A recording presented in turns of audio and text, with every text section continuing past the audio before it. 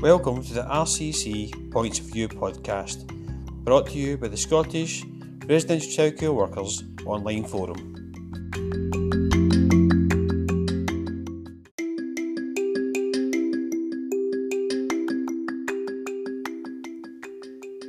In the fourth episode of this podcast series looking at secure care, I speak with Ross Gibson, who is a practice development advisor with the Children and Young Persons Centre for Justice. In this episode, Ross talks about his experience of supporting the secure sector in Scotland, alongside providing his own views on physical restraint and his hopes for the sector over the next 10 years. I really enjoyed recording this podcast and hope you enjoyed listening too. So without further ado, please welcome Ross Gibson. Hi Ross, thanks very much for taking part in the podcast. So just to kind of first question, a wee bit about yourself, background, and your current role, and what your link is with secure care in Scotland. Yeah, sure. Thanks for inviting me along. So Ross Gibson, social worker, but I now work for the Children and Young People Centre for Justice, CYCJ, hosted at University of Strathclyde. So my role is really varied, and all the practice development advisors at CYCJ have slightly different work streams and tasks, but mine has to look into the diversion for prosecution, support and participation across the youth justice sector, looking at the role for children's hearing system for all 16, 17-year-olds, particular focus on extending the age at which you can be referred into the children's hearing system, supporting colleagues to implement the findings of the promise. And I'm also doing work alongside my colleague Debbie Nolan on rolling out the secure care pathways and standards, which were launched last year, and do a wee bit of research as well about the life experiences of children who've been in secure care through 2 censuses that I've carried out and published recently. So there's loads more on top of that, but it's a really wide role, which I love, and the same time connection to secure is that as a social worker I was using secure care loads and loads and loads when I was working with Glasgow as a social worker, so I feel as if I've got quite a bit of experience of supporting children before, during and after their time in secure care, so I suppose that's the experience I bring with me to the role. And in my free time rather, I'm doing a PhD on secure care life experiences and the perspectives of children who are in secure care about the trajectory that led to them being placed there. Fantastic. In terms of that particular bit of work for yourself in your spare time, how far ahead are you in terms of the PhD? What stage are you at just now? Well, I'm about to have, because I'm doing it part-time, the traditional time scales are a bit out the window. So although I started in September 2019, I'm just approaching my first year review, which will be very shortly. So, I've got a time frame in my head of when I would like to be finished, I want to have it done by 25th of January 2025. If I do it before then great, but that's a wee bit of another 3.5 years from now. Right. So wait and see if I've managed to meet that target. That's quite a tight target considering it's part-time, I very, very much kind of admire you and, would like to do something similar myself in the future. So just in terms of all the different pieces of work and bits of research, what's the latest kind of developments within secure care that you're most excited about? I suppose the 2 biggest pieces, biggest developments that I think are really exciting are the secure care pathways and standards, which I alluded to earlier, and it's got to be the promise, which was launched just over a year ago as well. And the 2 of them in conjunction, I think, has got the potential to change considerably the way in which we respond to children who are in conflict with the law or who are exposed or pose the highest level of risk. So there's loads of parts of that which I think will change the day-to-day practice within the secure environment. Mm-hmm. But also what we do as area team social workers and residential workers and teachers for those children who aren't within the secure care environment but who continue to experience some of the real difficult life experiences, which can impact upon the quality of their life and upon their behaviour. So these loads of, those are the two standout parts for me. So see, in terms of the secure care standards, where did that evolve from? Gives a wee bit on that. That'd be really, I think, interesting for people listening. Yeah. So I only became involved in secure care pathways and standards more recently, supporting Debbie Nolan, who's the lead for secure care at CYCJ. But it kind of predates Debbie as well. Alison Goff, when she was based at CYCJ, was the lead in the Secure Care National Project. And through her work with the sector, but also through her work with key stakeholders in the secure care environment, but also more especially the work of STAR, which is a group for people with experience of secure care. They really helped to shape the direction that the Scottish Government really helped to shape the direction that we took in terms of shaping the secure care pathways and standards, not just as a standalone group, but within the secure care setting as well. So when you look at the website, securecarestandards.com, you will see that the artwork on that website is created by young people.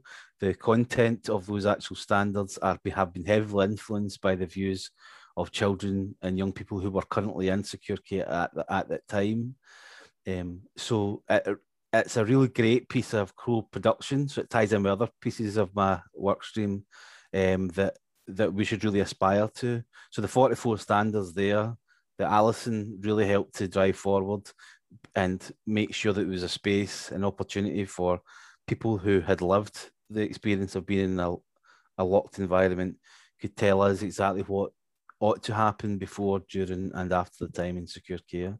So those standards were launched in October of last year, and Debbie, who leads on the rollout of that, and I support her with it. Our job is to get people up to speed about what those standards are, get people more comfortable and confident in thinking about what they're doing already to meet these particular standards, what they need to do to get there, what support do we need to offer from CYCJ or other partners to the whole workforce and the landscape of services that support children who pose or are exposed to the highest level of risk. So these 44 standards that are created, as I said, it covers the three stages of before, during, and after. That I think, for me, when I was a youth justice social worker, I would say over 50%, close to 75% of the kids that I was working with could potentially have ended up in secure care one way or the other. So these standards, had they been around at that time I was practicing, would have and ought to have influenced my practice on a day-to-day basis. So I think a key message I'd like to get across to everybody listening out there, that the standards isn't just for staff who are working within St Mary's, Kibble, Rossi, Edinburgh, and the Good Shepherd. It's for the area team social worker that's got a kid on a supervision order. It's for a residential worker. It's for a teacher. It's for CAMHS workers, and so on and so forth. And more importantly, it's for those kids as well. So they ought to be able to look at these standards and say, for example, that the standard number 2 is about being their needs are met by appropriate supports in the community, which are right for me, and by people who are important to me. These supports may help keep me and others safe, prevent my liberty from being restricted. So you can see that, if you just by reading standard number 2, this isn't about a child who's been admitted into secure care. This is about a child that needs support in the community to respond to whatever presenting needs are present. So it's relevant to everybody. Similarly, the after standards isn't just about the social worker. It isn't just about it isn't the end of the relationship for the secure care workers either. I think it's really important that we maintain those relationships as people leave the setting that they're in and move on to and transition to wherever it is they're going. So it's good to see that in the standards there is a recognition that those relationships are important. and those any transitions will continue beyond that time. I think, don't I keep talking here, but I think the other developments around about the promise are really important for secure care, and there is some challenges ahead, as it ought to be, about how we actually achieve what, as we've said, that we're going to set out in the promise. And that's the domain of secure care is exactly one of those challenges. And I know that Ian Milligan in one of your previous podcasts kind of alluded to this, that we're asking secure care to be for the shortest time possible, and we're depriving children of the liberty for the shortest time possible. But we're also expecting and asking secure care to develop a really strong relationship, provide relationship-based practice that addresses trauma. And it's a real difficult balance to hold those two things at the same time and make it the shortest possible time, but at the same time deliver an intervention that is really therapeutic and responds to significant levels of diversities. Because we know from the work that I've done in censuses and other people's work about the life experiences of children who are in secure care, and it's significant levels of adversity at various different levels and of very different types. So there are lots of challenges ahead, the promise, but of course there's going to be challenges, because if this was really easy, we would have done it years ago. So I think I think there's lots of hard ground to cover in the next 10 years to achieve the promise, and keep the promise and to achieve the potential that's within that report. Yeah. See, in respect to Ian's podcast, he made a couple of kind of interesting observations, especially about the kind of desire for, essentially young people that are currently in prison, like, for example, Polmont Youth Prison, and, secure care kind of dovetailing and pretty much, preventing that from happening, and, those children or young people that are in prison to be in a secure environment rather than prison. So in respect to that, Ian suggests that actually looking at the kind of the data, that would lead to an increase in the secure care provision. What's your thoughts on that? So I agree that we shouldn't have children in prison-like settings, and we currently have. Well, if you go to the CYCJ website, cycj.org.uk, you'll be able to see exactly how many children we have in Polmont. But today it's round about 20. It fluctuates, of course, and if you look back at the figures from 2010, you'll see that we've significantly, I think there's about 80% reduction in the number of children who are in that setting. So if we were to say that those children, which they are, because they're under 18, and we're looking to incorporate and adhere to the UNCRC, if we take those children out of YOIs and prisons, then we need to think about what we would be doing. Now, I don't think the job is necessarily just decanting every single child from Polmont into a secure care environment. There very well could be other, given that 83% of the children who are in Polmont are there on remand, and we really need to be doing something about that. Given the high levels of remand, we really need to be asking the questions, what is it as a sector and services and organisations that means that we're not providing perhaps the confidence amongst judiciary that they can bail the child away from entering Polmont to begin with. So if the child is there on remand, my view would be that what we need to make sure that we're offering the most intensive, robust bail packages that we can in order for a child not to be placed in that sentence to begin with. But if they're going to be remanded, or if they're going to be sentenced a period in detention, it's certainly my view that should be undertaken within the secure care environment. So if we're thinking about just moving 20 kids, most of them are there on remand, into the secure care environment, that will expand potentially, and it will have a change in dynamics, because although 2/3 of Scottish children who are in secure care right now are 15, 16 and 17, So we'd be expanding that part of the population, and that's going to have slight change of dynamics. You know, we've currently got some 12 and 13-year-old children in there. We've been then adding a greater proportion of older children. That some people might feel a little bit anxious about that, depending on the circumstances of that 12-year-old and depending on the circumstances of the person who's been placed there on remand or serving a sentence. But my point is, my response to that would be, we're already doing that. We already have 16, 17-year-olds within the secure care environment, some of whom are there on remand because they happen to be still subject to community supervision, compulsory supervision order, and some of them are sentenced to a period of detention and are serving that period of detention within the secure care environment.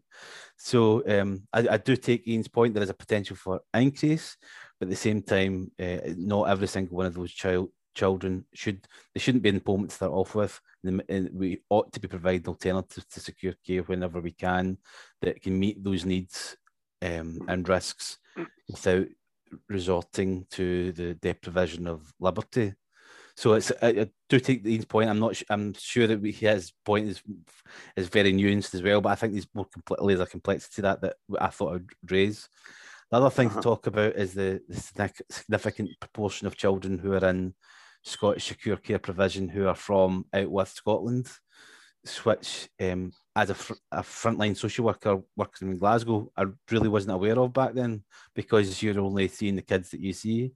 But through the work that I've been doing over the last few years, I've recognised that around the 1/3 of the children are from England or Wales.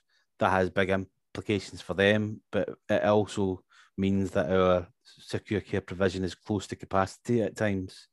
And if we are thinking about moving the children from one lock setting into another, if we're continuing to see significant numbers from children from England and Wales within secure care, there might not be space for that. But also, if we're moving these children over, it might mean there's no space for the English and Welsh local authorities to be using secure. So another point within the secure care, the promise was about delivering residential services for people not from who live in England and Wales or beyond Scotland anyway.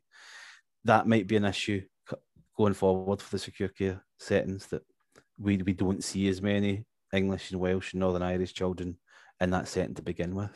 And that's interesting. I remember, a particular provider putting some, stuff out in the media saying, essentially to the Scottish government, start using this, and we know you'd need to, bring in cross-border placements. And pretty much it was I suppose a kind of call to arms as far as I was concerned, to say, why are you not using this? What's happening here? And from that, I think what's happened is, just through my knowledge base, is that the demand for secure in Scotland from Scottish local authorities at that point in time didn't seem to be there. So it's that bit about, as a fair business perspective, if you want to kind of frame it that way, secure providers have got to, remain, in terms of having their head above water. And so it's that bit of it is really kind of complicated, and then we need to consider the cost, and the different kind of routes in. So, for example, through the youth justice system, the cost is met by the Scottish government, whereas if it's done through the children's hearing system, the cost comes directly from the local authorities. And I think that's something we need to kind of think about as well. What's your thoughts on that? Yeah, there are definitely challenges with the way the commissioning service is set up at present. But I would really, really hope that, given what we've said in the promise, and given that it was accepted in full by the Scottish government, that local authorities would not be considering the financial impact of any admission into secure care or from secure care in their care planning. If we're wanting to get it right for every child, including those who are in the locked environment, then that means that you need to make the best decision based on the merits, the risks, needs, a lot of the children in question. And then I suppose from my perspective, in terms of intervention within a residential house, that, you know, I can see the challenges in terms of how it's really important that, you know, when the intervention takes place, you know, especially what can I do better as a manager to support young people that are involved, you know, with kind of, you know, youth justice, you know, social work, and or maybe offend them. You know, what can I do as a manager to, you know, support that young person, and when's the right time? Although, Joe, I'm not. I want to make clear that children's secure care, not all of them have been involved in the youth justice side of things as well. That's No, right. Yeah. The rates of mental ill health amongst the secure care population are huge. Yeah, the levels of self-harm are really concerning and worrying. That lots of children have been placed in secure care in the past because of sexual exploitation and criminal exploitation. So it's a really, it's for me, it's a really interesting point about, it's a really interesting conundrum about children who enter the secure care environment because of their offending, children who enter the secure care environment because of their vulnerabilities. And are they different children? For me, it's a really interesting question to ponder over. For me, I think they are the same children who are manifesting and displaying those behaviours in a slightly different way. But and it really comes down to the lens through which we as practitioners are viewing that child. Are we viewing that child about the child who's exposed to loads of vulnerabilities on the Friday night, and that's the really thing we're worried about? Or are we viewing that child about the harm they have caused on the Saturday or the trouble they've been in that day? And depending on your viewpoint as a practitioner, perhaps what your priorities as an organisation are, you could take a very different slant onto what the needs of this child are. And I think that reflects what we think of secure care is. And so we sort of wee line I've been using in different presentations and chats that I've been doing during my PhD stuff is that secure care means a lot of different things to a lot of different people. And depending on where you stand, you'll get a slightly different perspective of it. So people are there because of the level of offending or the type of offending they've caused, but it's not a prison. People are there and they're receiving education, but we don't, and they are inspected against education standards. But you, for a lot of people, they don't think of it as a school, although Ian talked about the history of where secure care came from. A lot of people are there because of the self-harm and mental health challenges they have, but we don't necessarily think of it as a hospital. And lots of children live there, but we don't. Well, it's an interesting point. We call them secure care units. Secure units. We don't call it a secure children's home or a secure children's house. So it all automatically has that slant on it. So I think Ian alluded to a report in his podcast about between a hospital and between a hospital house or thereabouts. Aye. That report, which is far more articulately than I've just tried to do, about 30 years ago, was talking about how secure care had its multiple purposes, and it's really hard to pin down exactly what it was, and it's in the residential childcare is marginalised already. And then secure care within the spectrum of residential childcare is marginalised and has received less attention than any of those services. So as a unique setting within the suite of interventions and supports that we offer in Scotland, but as one which I think has got some great merits to it, and have witnessed firsthand the results that we can achieve and within secure care. And I think this alludes to your question about is there a role for secure care going forward? And you know, I would love to live in a Scotland where we're not depriving children of their liberty, where they're not entering a place where they don't have the freedoms that they ought to have as a child. However, I would rather live in a Scotland where children are experiencing the adversities, the traumas, the neglects, the abuses that precipitate admission into secure care. But in the absence of those two worlds, there is a real need at times for a child to be kept safe And if we can't do it in the community, if we can't do it in the community and honouring the rights to liberty, then it needs to be done in some way. And the secure care setting for me has lots of things with it that can make that a really as positive a journey as it possibly can be, and provide the opportunity to press the reset button, get themselves ready for a change of direction. And I'm not somebody that's saying that we should shut down every single secure unit tomorrow. It's just impossible to start off with. But I want to create a Scotland where the young people don't experience the risks and vulnerabilities that result in them having some really horrible things happen, one of which might be a behaviour which results in them being admitted into a secure care environment. Mm-hmm. Because there's so many things that can be done in that setting, and the secure care pathways and standards articulate the need to provide broad vista of support and help, and that's already being done within these settings. I think that the work that colleagues within the 5 secure care settings do is really invaluable. And it makes a real difference to children's lives. If we look back at the work that Alison Goff did when she was here, she will. Her reports were talking about children who are admitting that if it wasn't for this setting, I would be dead. They felt really safe here, and that's great. That's exactly what we're wanting. That they feel safe and that they're helping to overcome some of the challenges that they've experienced. But at the same time, there are children who experience secure care as a punishment, as a hostile setting. So through the work of secure care pathways standards, implementation of the promise, and whatever else we can do here at CYCJ, we really want to make those sort of experiences less common. Aye, no, that's really interesting. And I suppose just kind of some of when you were talking, I've got additional questions just because of what you've been saying, and so that bit about, when you mentioned a bit about some children in secure care, essentially they're just due to, real kind of, challenges with their mental health. And the new secure, the National Inpatient Secure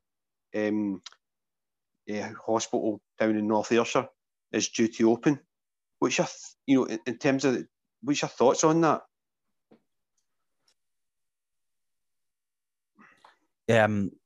I welcome it. It's long overdue that children shouldn't be placed in a setting because there's a lack of health provision, and anything that can enhance the level of community supports to address these particular needs needs to be a good thing, including Foxglove in North Ayrshire. I know some of the people that are involved in that project through previous work experiences, and I've got great confidence that they'll provide a level of care there that is going to help a number of children and young people who otherwise would have to either perhaps not have any support at times, but also get support in settings that might not be necessarily set up to respond to their particular needs. Yeah. I also think at the same time that doesn't mean we don't try and address those needs in a community setting, in their own home, in residential care, wherever they happen to be. The mental health needs of children in secure care and residential childcare are significantly increased compared to the general population. So anything we can do to enhance the suite of services there can only be a good thing. Yeah, and that I totally agree with you there. So the other kind of question I was kind of thinking about is just going back to your own experience as a youth justice social worker back on direct practice, and the first time you walked into the secure unit. What was your initial? Can you remember how you felt and what your observations were? The first time I was in a secure unit was actually when I was on my first placement as a student. So I had worked in residential before I trained. So I was used to a children's house, but the children's houses that I was used to were actually tenement buildings and the single end houses and things like that. So they looked a bit odd from the outside. I thought it looked a bit. You could tell it didn't look like a normal house, but it didn't look like a jail, as it ought not to, of course. It didn't look like a hospital either. I think the first one I went to is now closed. It was St. Philip's, but it was just the scale of the building. I think it was the bricks was the first thing I saw in the glass doors, and then just the first thing it hits, you notice is that the size of the doors that clunk around you, Right. and the fobs and the airlocks and so on that I think you and Stevie spoke about last time. So interesting experience there. And then when I was a frontline social worker, when I was a social worker back in youth justice days in Govan in Porlock, I was in there 2 or 3 times a week, so kind of get used to it, I suppose. But so I think thinking back, I can very easily see how young people and children felt really daunted and scared the very first time they experienced secure care. And that's really good. It's really good that within the secure care pathways and standards, they're now expecting children who are entering that setting to have received some advice, support, information about where the building is, what it looks like. Really innovative ideas of some people about touring the secure environment with an iPad via FaceTime or Zoom or whatever, so that the child can get an idea of what it's like before they come in. So I can see why the children would be quite daunted by it, because it was an interesting experience the first time I visited one. Mm-hmm. I remember myself when my first experience of working in residential was insecure, and I remember walking in, and it was quite a kind of you could just feel it, the atmosphere and what that done to you physiologically. And I was in my early 20s, so you can imagine. So it's a while ago then, Joe. Oh, I know that long ago, 6 months ago, and it was. You can imagine what that'd be like for a 12-year-old, 13-year-old child. Essentially, it must be really scary. And I know that in talking to Stevie in the last podcast, he'd mentioned the normal aspect of living within secure, such as fun days, open days. And my question was to see, Stevie, could you be able to make that more often, rather than just not the norm? And can I basically alluded to the fact that actually there's a requirement to keep kids safe, and that means that there's got to be protocols, etc., etc. So for me, I'd be quite interested in how radical that can go, including moving forward, how the environment looks, rather than a kind of courtyard type approach to a resource whereby it's like the houses around a courtyard and it's very much institutional looking. Would it ever be possible to redesign within secure and build actual houses within a kind of perimeter area, where it's more kind of normalised as best we can? So I thought that'd be quite an interesting option for one of the secures. Yeah, just on that if it's great that we're thinking of the landscape and what the physical environment means for the children, because it is their home for the time. Somebody listening who has experience of secure care, if they were there as a child or a young person, of any age, whether that was 20 years ago, 5 years ago, 2 weeks ago, then please do get in touch with me at the CYCJ. We support a group called STAR, which helped create the Secure Care Pathways and Standards. They are a group for secure care experienced young people and young adults and older adults who want to come together and meet people with similar experiences, but also want to help shape what provision for secure care and similar fields are going forward. They've already made significant impact on the landscape already through the work they've done through standards, but we know that there's appetite amongst the existing STAR members to do even more. So if you something you might want to join in, dear listener, then please do get in touch via email or whatever. That's fantastic, and I can share your email address as well. As part of when I'm sharing the podcast going forward.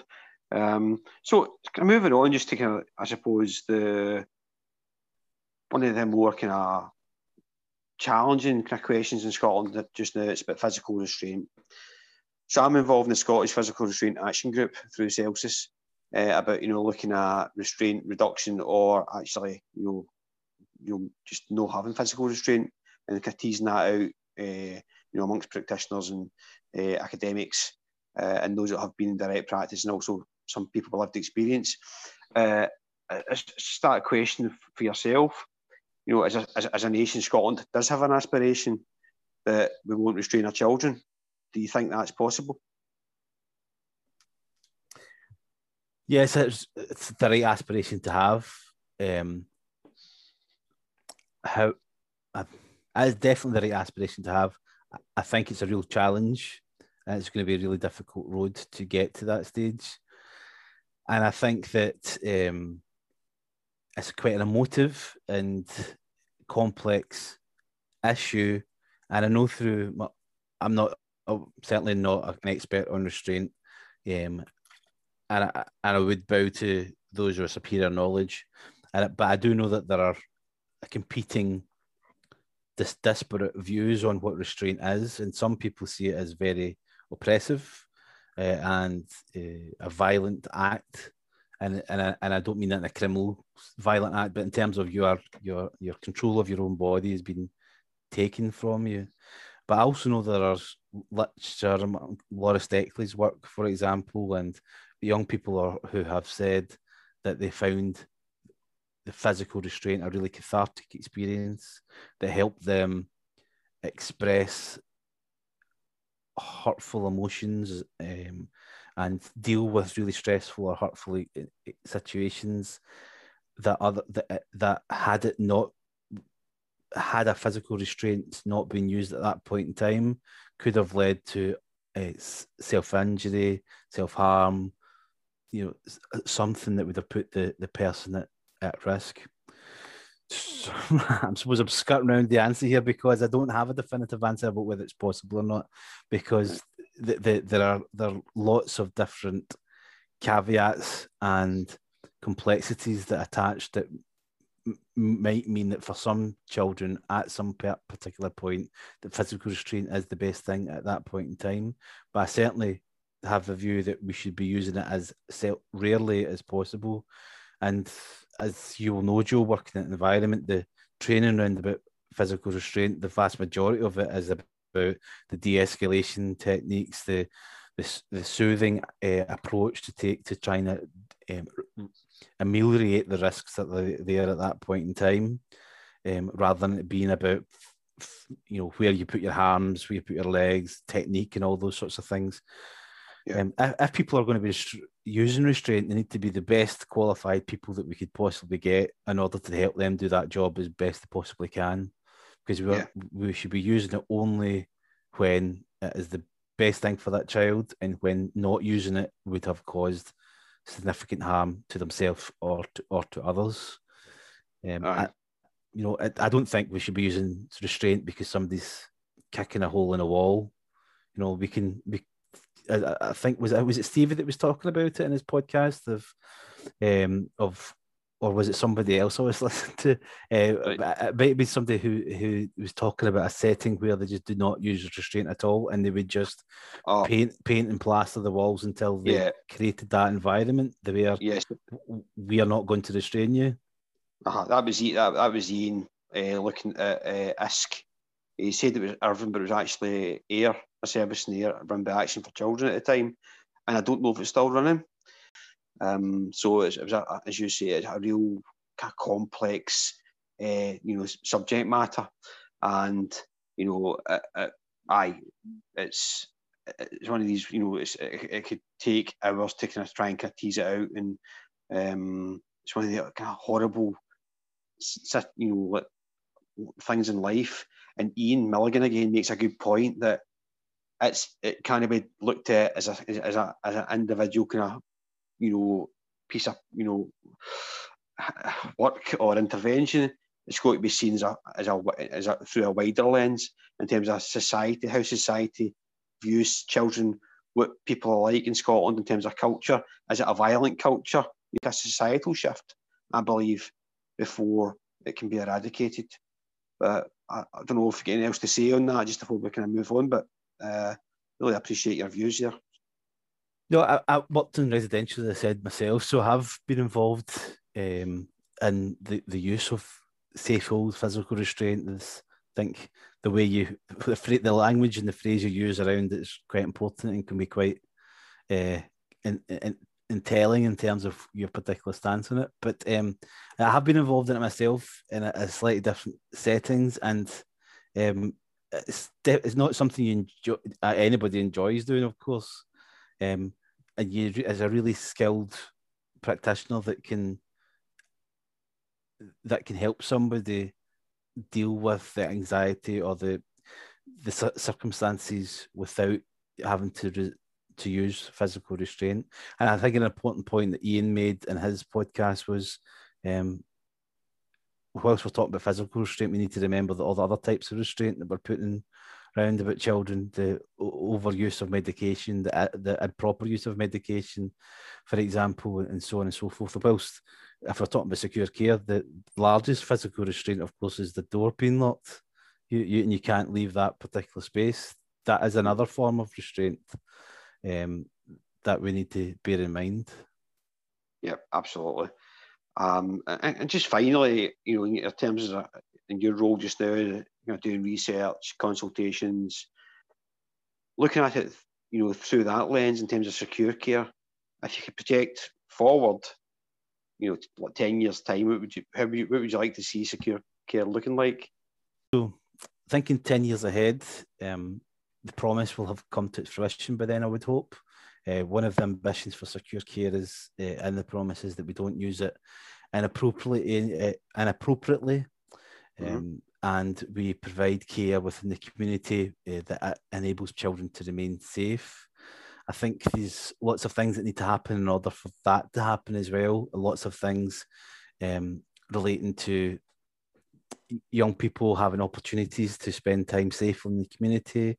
A lot of the circumstances that precipitate admission into secure care can relate to exposure to adverse childhood experiences as one lens, but there's also a huge number of other things that impact upon the children who enter secure care: the exposure to violence in the community, the exposure to offending behaviour, being the victim of crime themselves, the exposure to exploitation of one kind or another. So I think in order for us to achieve the promise of people not being in an appropriate place within secure care, or rather children having robust community supports, I see that as the ultimate conclusion of Scotland having a very safe environment for children to grow up in.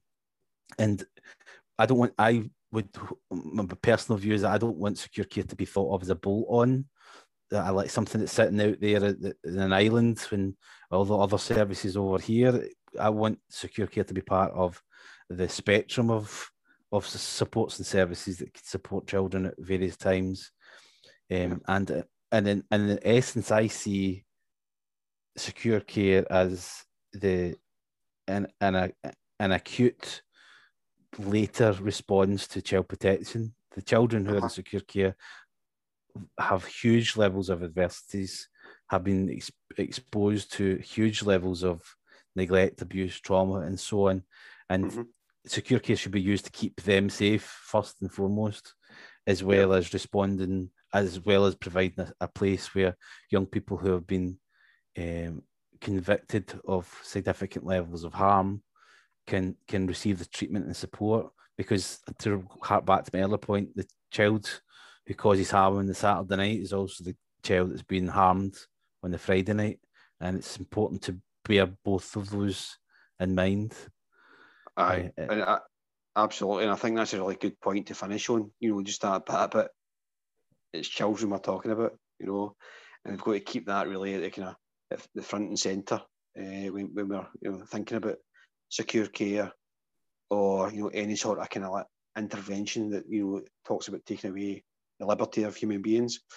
I really thank you for taking part. It's been really insightful in terms of getting the opinion of somebody that's an active researcher and somebody that's been in direct practice and has seen it through different lenses.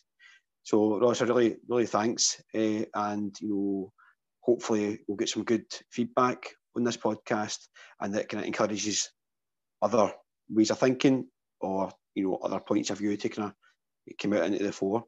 Thanks a lot, Ross. Great, thanks a lot. Thanks for inviting me.